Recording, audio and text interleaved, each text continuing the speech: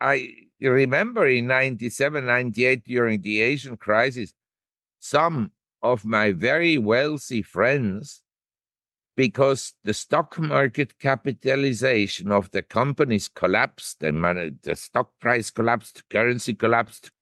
Briefly, they went from, say, $3 billion net worth to -0. Hello, fellow risk takers, and welcome to my worst investment ever. Stories of loss to keep you winning.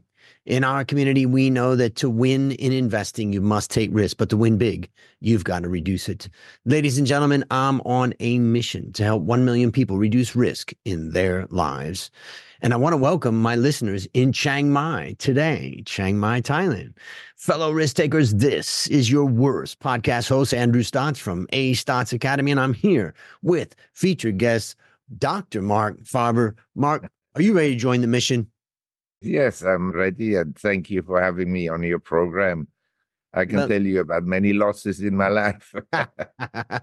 Yeah, I think we're gonna have some fun. I just want to introduce you briefly to the market.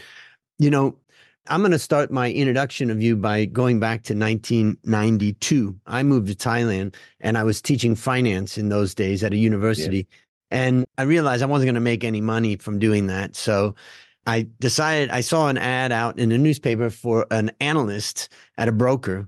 And I went and I applied. And there was a guy there in 1993.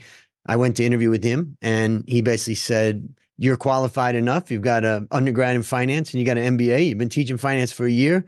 Come on in and start working next week or whatever, next month." So I quit my job as a teacher and I went to work for a man named John Trimpton. And it was what a great move, because John has been really a great mentor and a friend for many, many decades. But John was a big fan of yours. And that's when I first came to know about the gloom, boom, and doom reports and about you. We never had any big connections, but there is one other thing I want to talk about you that I remember. When I was vice president of CFA Society Thailand, we asked you to come down and speak to the society. And you had a great, presentation that you made. But what was remarkable, and I think you blew everybody away, was the first 20 minutes of that presentation. You gave it all in Thai language, which I was thoroughly impressed with. So I know you're living in Chiang Mai and have, built quite a life and quite a global, perspective. But I just want to welcome you on the show and also ask you, what is the unique value that you have been bringing to this wonderful world? You mean what value I brought? Yeah, what is unique about you? I'm not sure financial people bring much value, because originally bankers and investment bankers and so forth, they channeled capital from savers, from people that had money, to people who were looking for money to build a business. And this function still exists, but it's a very small function relative to the kind of gambling function that the financial market has become. And do people just buying momentum? Whatever goes up, they buy, and then when it goes down, they sell, and so forth, without much knowledge or regard to the fundamentals. So we could say that the world has become financialized. In other words, if we look at the last 40 years, or say in my case, more than 50 years, because I started to work in 1970. In 1970, or between 70 and 1980, in the US, the stock market capitalization as a percent of the economy, as a percent of GDP, was about 25%. It fluctuated between 20% and about 30%, but say on average 25%. Now we're at something like 150%. So the financial markets have expanded much more rapidly than the economy, and we also have debts that have grown much more than the economy, and the quantity of money and so forth and so on. So everything has been financialized, and as a result of that, we also have to be aware that the purchasing power of money has gone down. I mean, what you could buy for $1 in 1970. Now, the quantity you could buy for $1 is much smaller. In other words, everything is much more expensive. Everything has gone up, stocks, bonds, commodities, especially gold and silver and so forth. And then also the prices in shops. So price increases are a symptom of what we called inflation. And inflation, the proper definition is an increase in the quantity of money, basically. And then you can observe sometimes this price goes up and sometimes that price goes up. So it changes frequently. But in general, I'd say we have a huge bubble in financial assets, which, in my opinion, is in the process of being deflated. In some cases, it's been deflated a lot already. In other cases, we're still at the top of the bubble, like in FANG and FANG-related stocks in America, in semiconductors and so forth, in AI-related stock.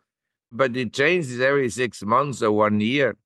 So the money shifts from one corner of the room of the world to another one. It's interesting because you mentioned about market cap to GDP, and I'm just looking at the number for the world, and it's about 130%. And that's after a huge amount of debt pumping up GDP. Yes, absolutely. I mean, if we added debt and equity market capitalization would be at over 200 or 250%, or something like this. So it's a gigantic kind of financial bubble on top of the real economy. And the real economy no longer really moves the financial markets. It's more the financial markets that move the economy. I mean, if there's a collapse in asset prices across the board, we had now one in commercial real estate in America. A lot of commercial properties sell for less than half of what they were valued at 5 years ago or 8 years ago. But that is offset by, say, the residential market, where property prices have essentially continued to go up until very recently. And selectively, some are down from the peak, but there's still, we talked about the housing bubble in 2006, 2007. And on top of that housing bubble, they superimposed another huge bubble because of artificial low interest rates. So it's a funny situation in the world. And I think in general, some people will make a lot of money, but overall, people will not make much money in financial assets in the next 5 to 10 years. Right. And I think it's good to talk in long term just because you've got such a great history, and understanding of history. I was curious because I know you've got, I know of your deep knowledge of Hong Kong, of Asia, what's going on in China. Also, you've got some good knowledge of Latin America. You understand the US and you definitely understand Europe. I'm just curious, where is your idea about where these regions go over the next 5 or 10 years? Right now in the short term, it seems like Germany's just destroying its manufacturing. I look at the policies of the European bureaucrats and I just think it's just going to slow down the economy. But also Europe is very cheap, from a trading perspective. I look at what's going on in America and it's a little bit scary. Asia looks interesting, but hard to perform if the US. I mean, it's hard to think about these bigger picture markets. But what would you say about those different regions relative to each other over the next, I don't know, 5 years or 10 years? Well, if we compare, say, the performance of emerging markets vis-a-vis the US, say, relative to the S&P, or you compare Europe relative to the S&P, or Latin America relative to the S&P, then everything is cheap vis-a-vis the S&P. And if we believe in some sort of reversion to the mean, we would assume that at some point, emerging markets, Latin America, commodities, and also European stocks would outperform the US. But I just like to point out, in theory, you can have outperformance in the sense that the US market, which is concentrated in, say, 10 different companies, they have a very high market weight within the S&P. The Googles of this world and the Nvidias and so forth. So relative could mean that the US market drops 50% and the other markets only drop 10% or 20%. But do you understand, if you're a 100% stock investor, 20% is a lot to lose. I mean, if you have 100 million, you lose 20%, it's 20 million, it's a lot of money. So my view is that investors should always be diversified and hope that not all assets collapse at the same time. But in today's inflated world, I mean, if you look at the world in 1980, 82, when stocks were low and bonds had huge yields, now we had essentially the opposite. Stocks were high and yields on bonds were very low. The years 1981 and 82 to, say, 2021 were wonderful years for every asset, whether it's a Swiss watch, a Patek Philippe, Rolex, or white wines or red wines, collectibles, art, etc., and stocks. And the future may not be like that. I think we may have just hit a low point in inflation and in interest rates. And from here onwards, in other words, the low was in May, August 2020. From there onwards, the trend will be towards rising rates of inflation and rising interest rates, interrupted by significant corrections. I mean, you look at 1970 and 1980 in between, there were huge bond market rallies, but all within a long-term bear market.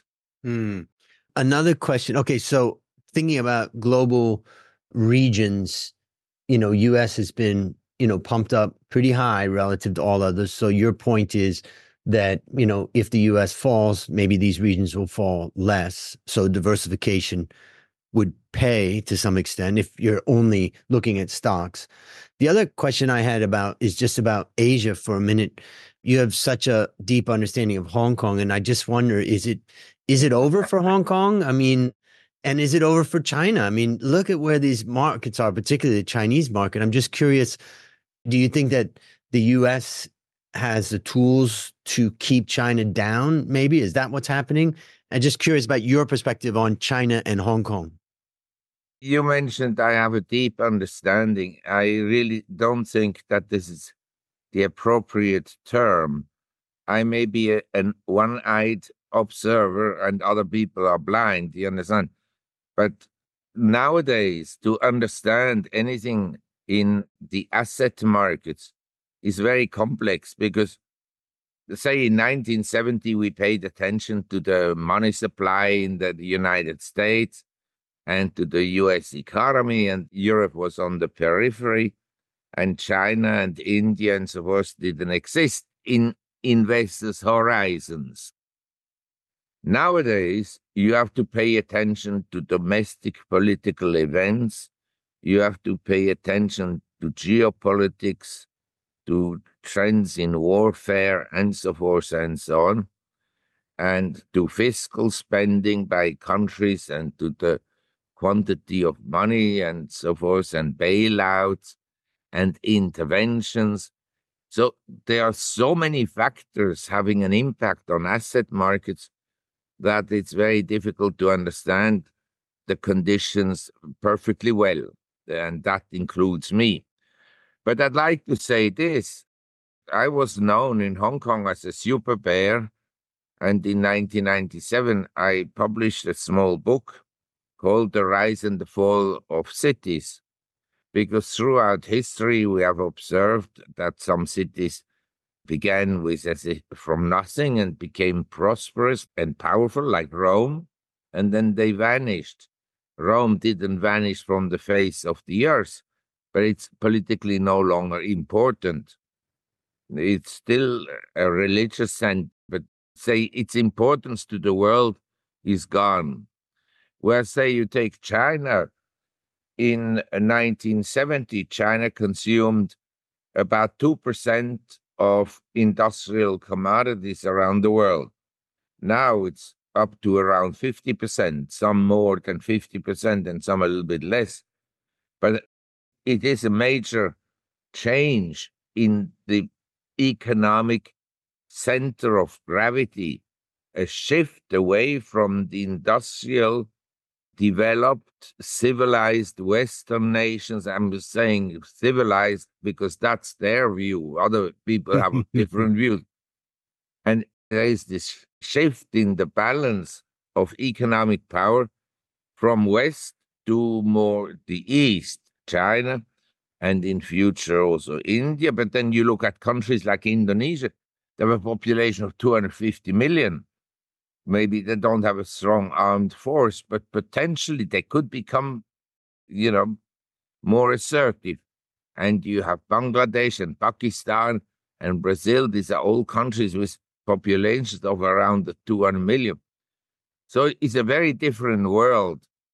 And I'd say I was bearish about Hong Kong properties because each time a city is absorbed into a big empire, like, say, Salzburg and Augsburg, they were absorbed into the Austrian-Hungarian Empire, Roman Catholic Empire. Anyway, once they become absorbed, Venice as well, they lose their importance, their international autonomy, and so forth.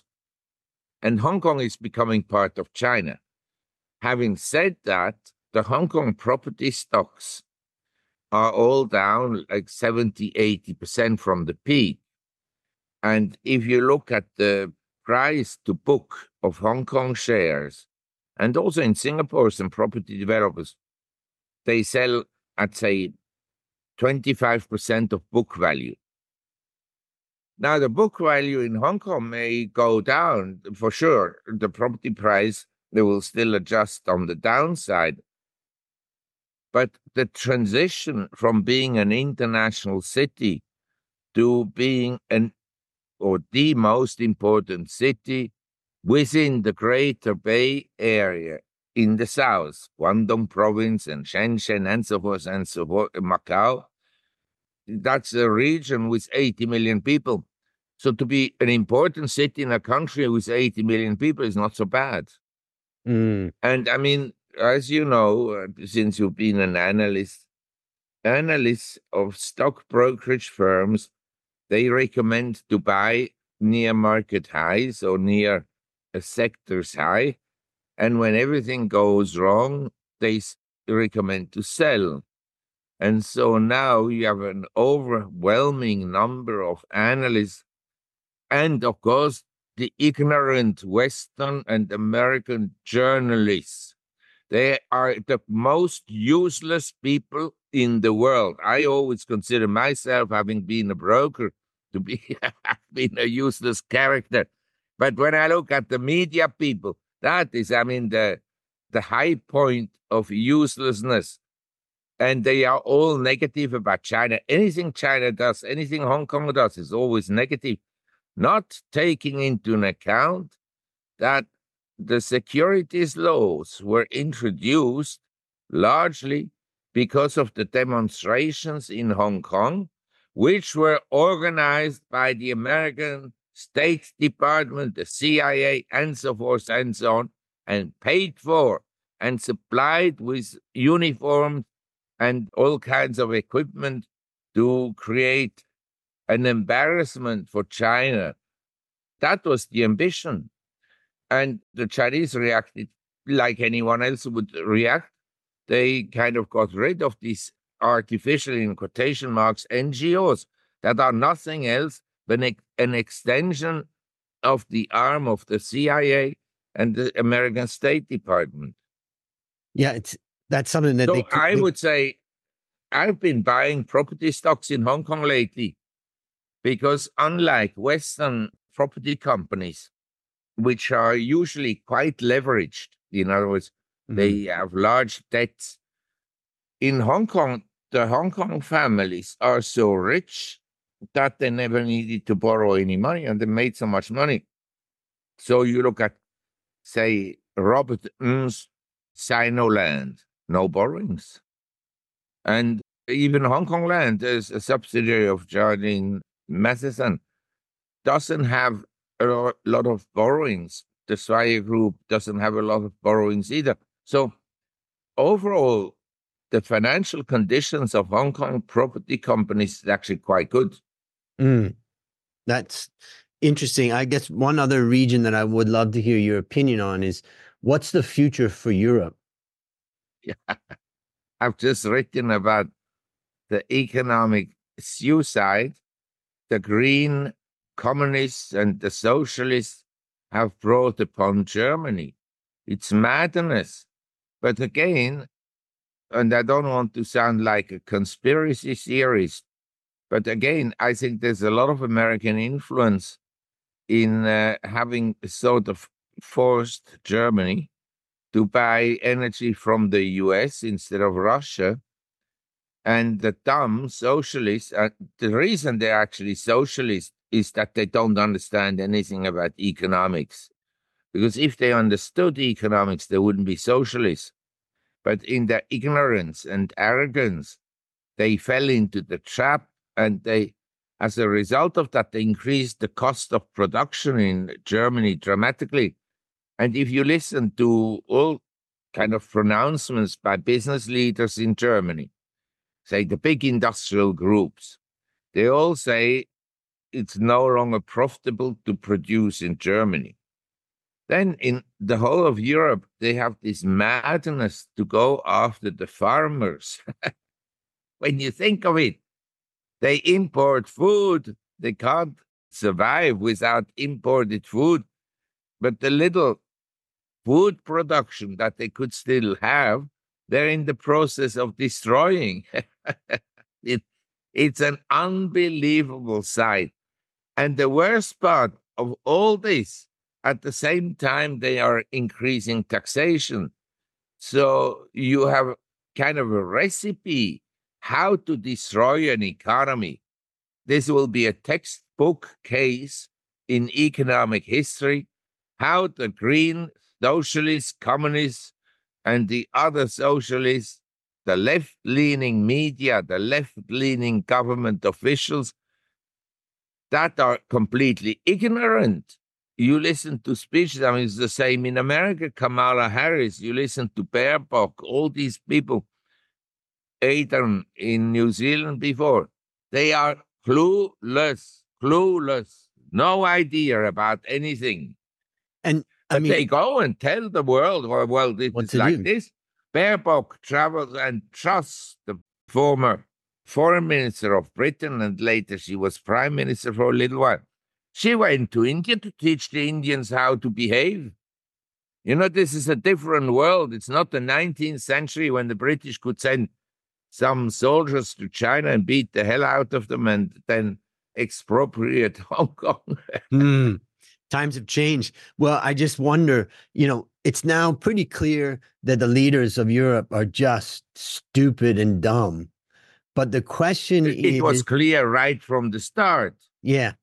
I was just watching the U.S. leaders, so I could make that conclusion from the start there. But the question is, how did Europeans, the average Joe in Europe, get so stupid to elect stupid leaders?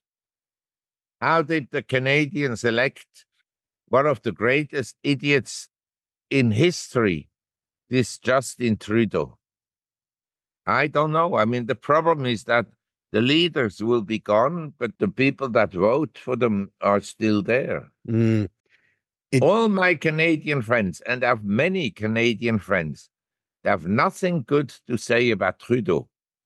Although they all complain about him, he got elected. I interviewed on episode 760 Johann Norberg, who wrote The Capitalist Manifesto. And the conclusion of my discussion with him, for me, was that we have to fight to get capitalism back. And I'm just, it's just watching what's happening. I mean, 20, 30, 40 years ago, nobody could have imagined that you'd have to fight to get people to pay attention to capitalism. They were trying to get out of, communism so desperately, whether it's the Soviet states or, Eastern Germany or even China, getting out of communist policies was the whole goal.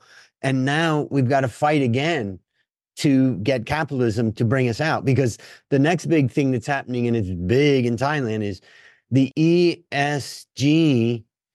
The same type of people that are running the political things are pushing the ESG agenda so hard on companies now. And now you're watching companies with returns falling. And, it's an interesting thing of what's happening now, particularly in Thailand. We've got a market that's been down, for a long time. The other thing, I was doing a podcast with another person. We were talking about education over the last 30 years. And I said, you really can't bring down education standards for 30 years and not expect there's some consequence. And at least in the US, that's what's happened. Especially if the lowest standards of education are in high political office. But you see, for me, it's actually not very surprising, because the economic world today is an economic world that is heavily influenced by political thinking. And you very seldom see in economic discussions people like Ludwig von Mises quoted, or Hayek, or Schumpeter. Schumpeter is one of the really big, important economists of the 19th century. He wrote the history of economic cycles, business cycles. And his standard work, which has been a bestseller for many, many years when it was published, is Capitalism, Socialism, and Democracy. That's the book. Can Beautiful. you see it? Yep. Okay. And in there, he explains how capitalism develops and the advantages of capitalism and so forth. He doesn't say that it's the optimal system, not at all. He says it's basically an unfair system in the sense that some horses run faster than others and win the race and become rich, and others fail. But he also points out in his book how capitalism inevitably will lead to socialism, partly because of academics. The academics, they must hate the guy who starts with nothing, he has no education and becomes successful, whereas a butcher or as a carpenter or as a builder or just will build wells. And we have many examples of people that never went to Harvard and Ivy League universities, and they all became successful. Larry Ellison is a case that springs to my mind. And then he also explains how capitalism slides into socialism because of envy of some people, the academics as an example, or that I just mentioned, and also because the rich capitalists eventually have a lot of influence, and they, to some extent, like socialism. Now, that he didn't write, but my interpretation of today is the rich capitalists, they love the government to spend money. In America, let's assume you and I, we are wealthy businessmen. We love the government to take money and print money and to throw it at each American, at illegals and so forth and so on, because these people will come and shop in our Walmart and be on Amazon and be on Facebook, and then you understand? So we pay tax, but we pay a small percentage of tax. We get the government to have deficits and to spend freely. And then the government recipients of government funds, subsidies, and so forth, they come and spend in our businesses. So among the rich people, actually, nowadays, this is also the case in Germany. I always think, how could German industrialists accept these incompetent government officials, these bureaucrats? It is a mystery to me. But this is one reason. And in this book that I just showed, The Capitalism, Socialism, and Democracy, Schumpeter, that he gave a speech in 1949 at the New York Economic Club, and he spoke precisely about this. Unfortunately, he died 3 months later. He had a heart attack or something. But it's a very interesting book to read to understand how we could slide into socialism. And the socialist idea is not about creating higher standards of living for everybody. The socialist ideology is an ideology of destruction. I repeat, destruction. That's what Karl Marx essentially wanted, to destroy private ownership. He wanted the state to own things and the state to allocate. And what is the most beautiful instrument to do that is to have a central bank. Because a central bank allows people, the government, to spend endlessly. They finance it. The consequences come one day at a later stage. I think it's arrived in the sense that interest rates have shot up from an artificial level to still a reasonably low level, given the high rate of inflation we have at the present time. But it's very interesting. I mean, there's no system that is perfect. I think the most imperfect system is to have government officials that when they make mistakes, they're not held accountable for the mistakes. Say, the lockdowns were clearly a mistake. The vaccines were clearly a mistake because we have excess death statistics at the present time everywhere. But the government officials who locked up people, they had no clue of what they were doing scientifically. They're like Greta Thunberg. They say, listen to the experts. We don't know anything. Yes. I mean, this is the tragedy of today's world. It was much easier to assassinate the Roman emperor or to cut off the heads of a French royal. Nowadays, the bureaucracy, nobody's responsible for anything. So people make huge mistakes, and the result is you shoot them upstairs. Well, after that great intro of your views on things, which I generally agree with, now it's time to share your worst investment ever. And since no one goes into their worst investment thinking it will be, tell us about the circumstance leading up to it and tell us your story. Well, I mean, the first, and not necessarily in the money, but in terms of percentages, that always turned out to be zero, was to lend money to friends. That is the worst investment you can make. If you have a friend in trouble, the best is to give him $1,000 or $5,000 or $100 and say, look, I tried to help you to sort out your problems, but money I cannot lend because I'm not a bank. You have to go to the bank. And he comes to you because he can't get the money from the bank, or he has already loans from the bank. So if the problems then become severe, he will pay back the bank first and not the friend. So as a friend lending money to other friends, you lose everything. You lose your money and you lose the friend. Maybe to lose the friend is the least painful, but nonetheless, it's an annoying thing. So I've given up lending money to friends. I just give some if I can help.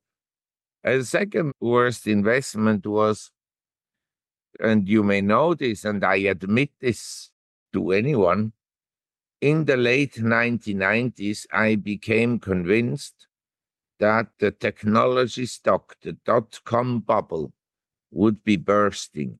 Mm. But you understand, sometimes the stocks go on the upside or the downside much more than we ever thought. So in 99, the NASDAQ doubled within just a few months.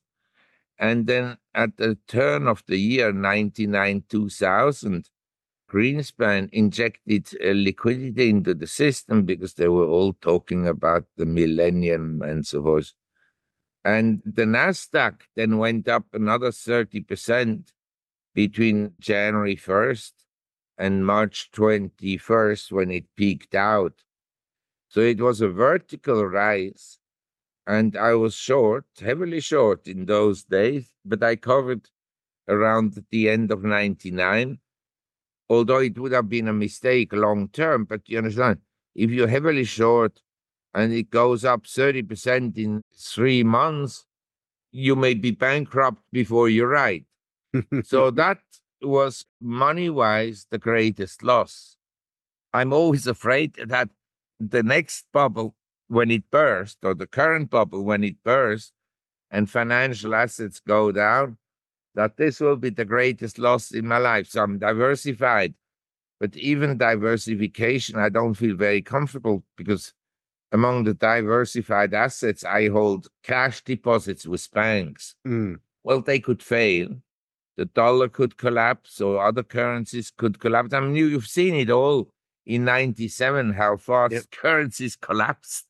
And I remember in 97, 98, during the Asian crisis, some of my very wealthy friends, because the stock market capitalization of the companies collapsed, the stock price collapsed, currency collapsed.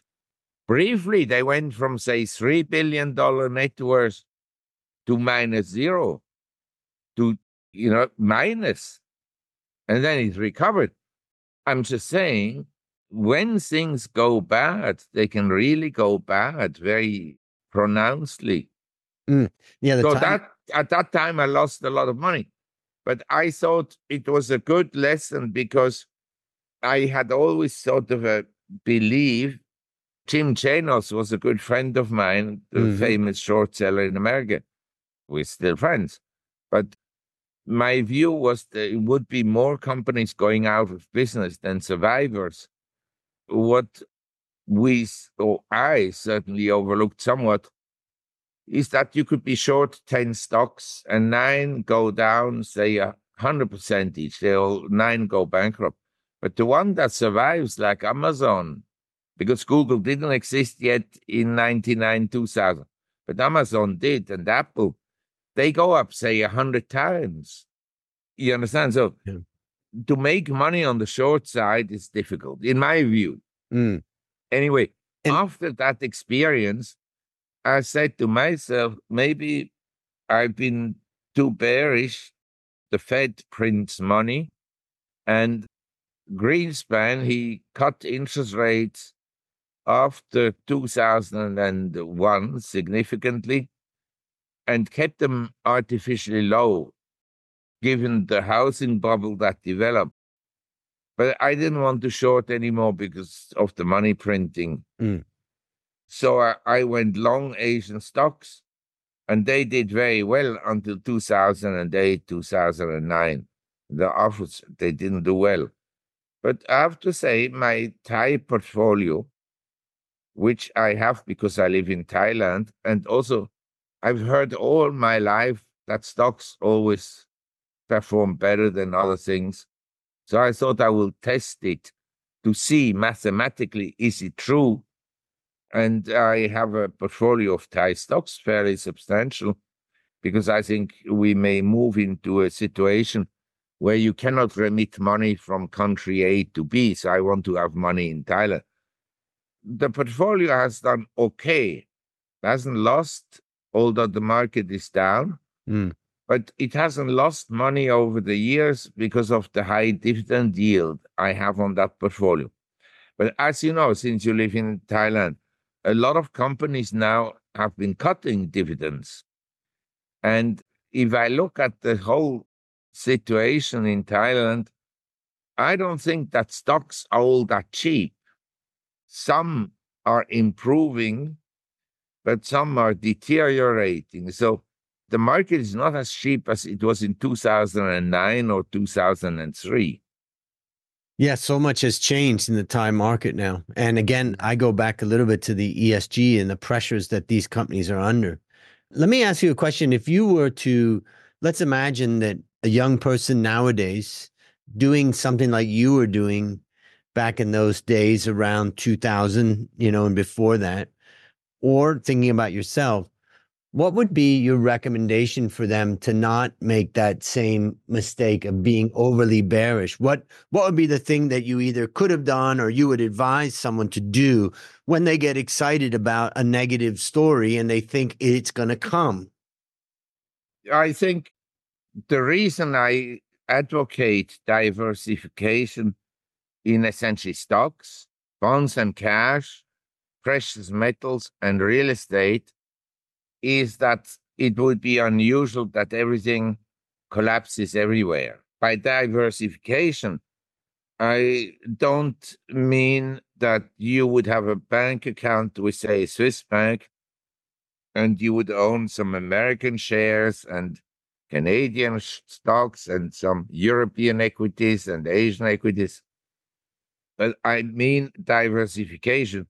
You would own some properties, say, in America or Europe, but also some properties maybe in China or Hong Kong or Singapore or Thailand or Indonesia or Latin America, and some assets held with a custodian in these countries. In other words, you would have an account with a Swiss bank and with a bank in London, and maybe a bank in Thailand, and maybe a bank in Singapore, Hong Kong, and so forth. You understand? That is a true diversification. Not that all your money is under the jurisdiction of the American imperial power or neo-imperial power, because that may one day be taken away from you, or you may not have the permission to remit it outside the US. So you understand? Yep. Diversification, everybody has to think very clearly what it means for him. Yeah, I think that I would advise. And number two, as you know, in America, Fidelity is a very large fund management company. And now Fidelity, they have many funds, say around 60 or 80 funds. Some are biology, some are chemistry, some are engineering companies, energy companies, gold mining companies, and then. They have a program you can switch between the funds free of charge for an overall charge annually.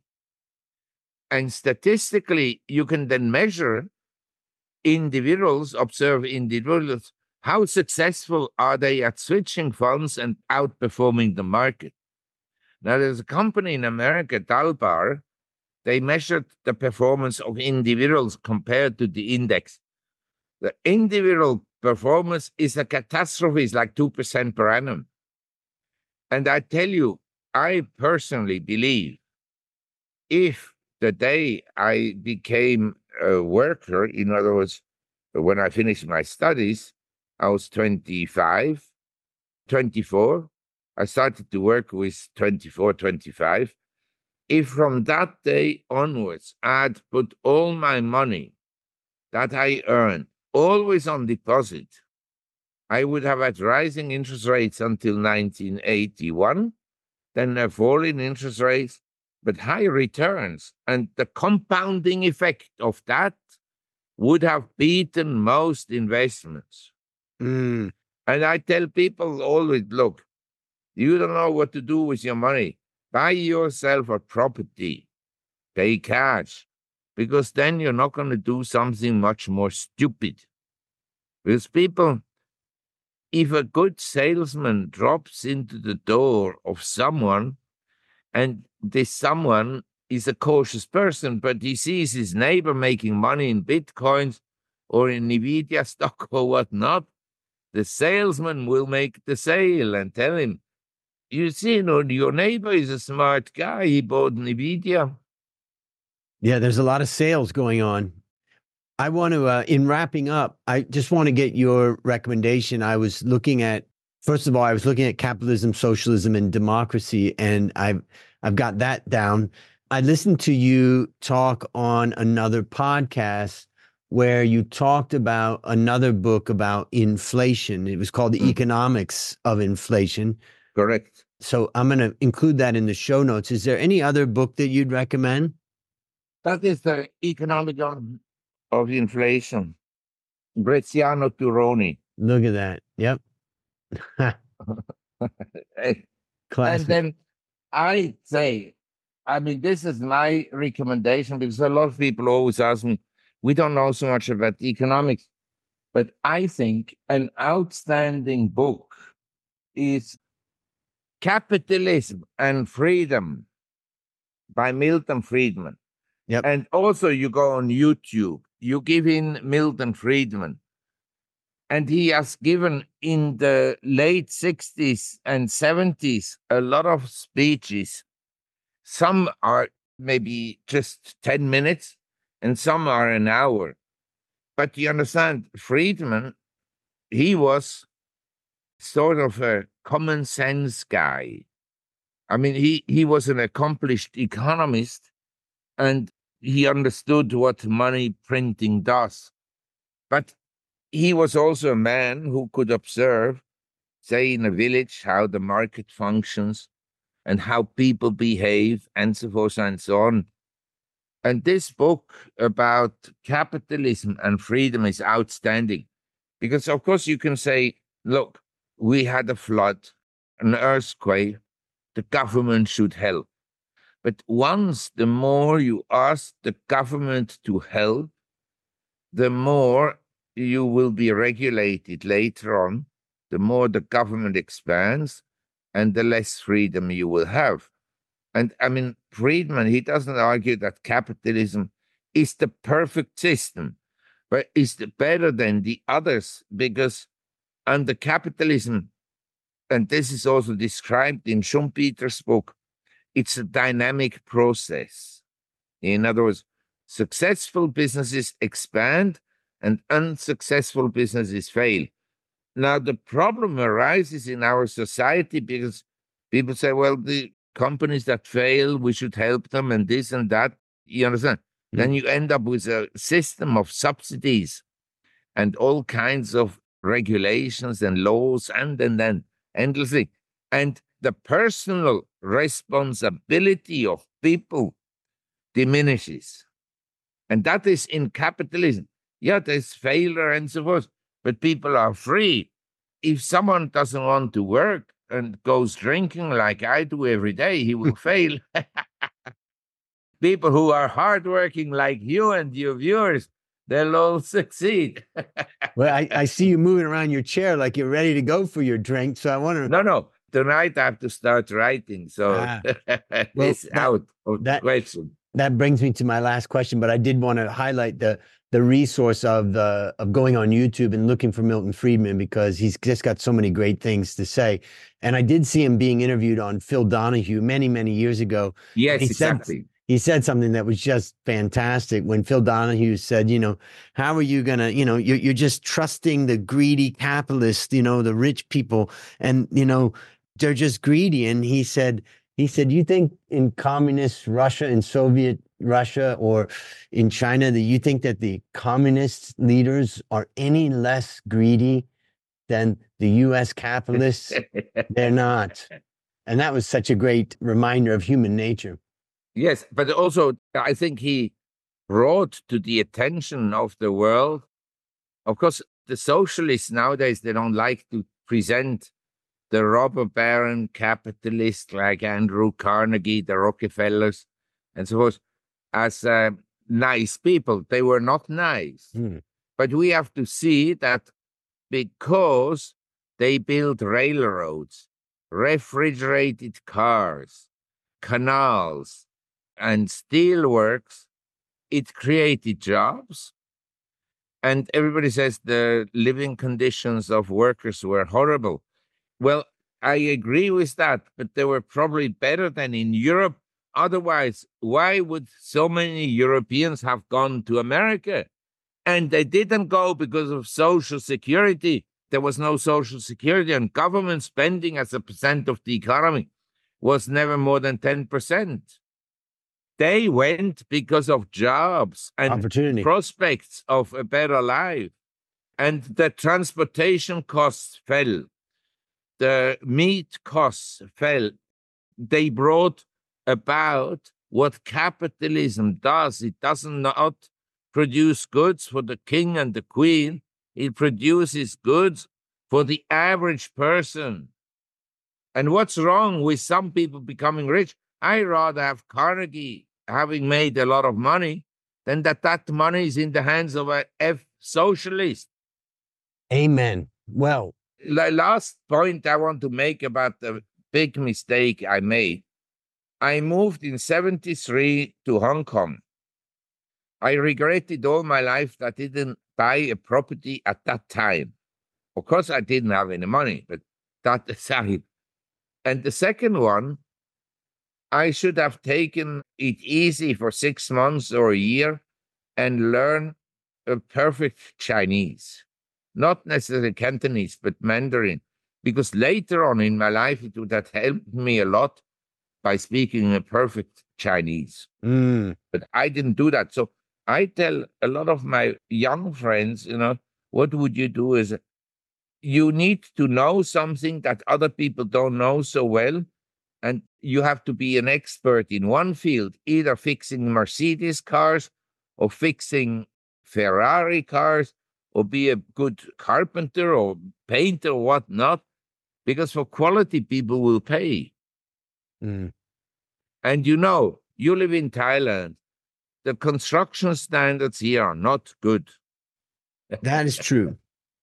So let me ask you my last question is, what are you working on for the next, 6 to 12 months? What is something that has got you excited?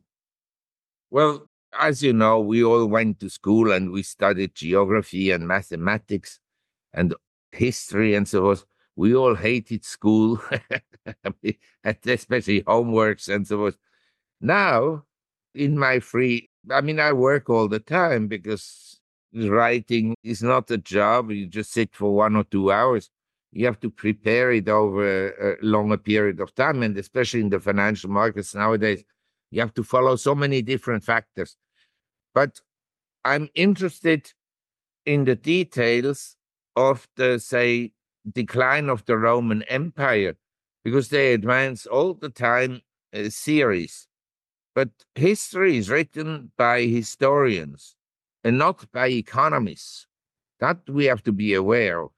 And the decline of the Roman Empire occurred for one and only reason, overwhelming reason, and that was they ran out of money.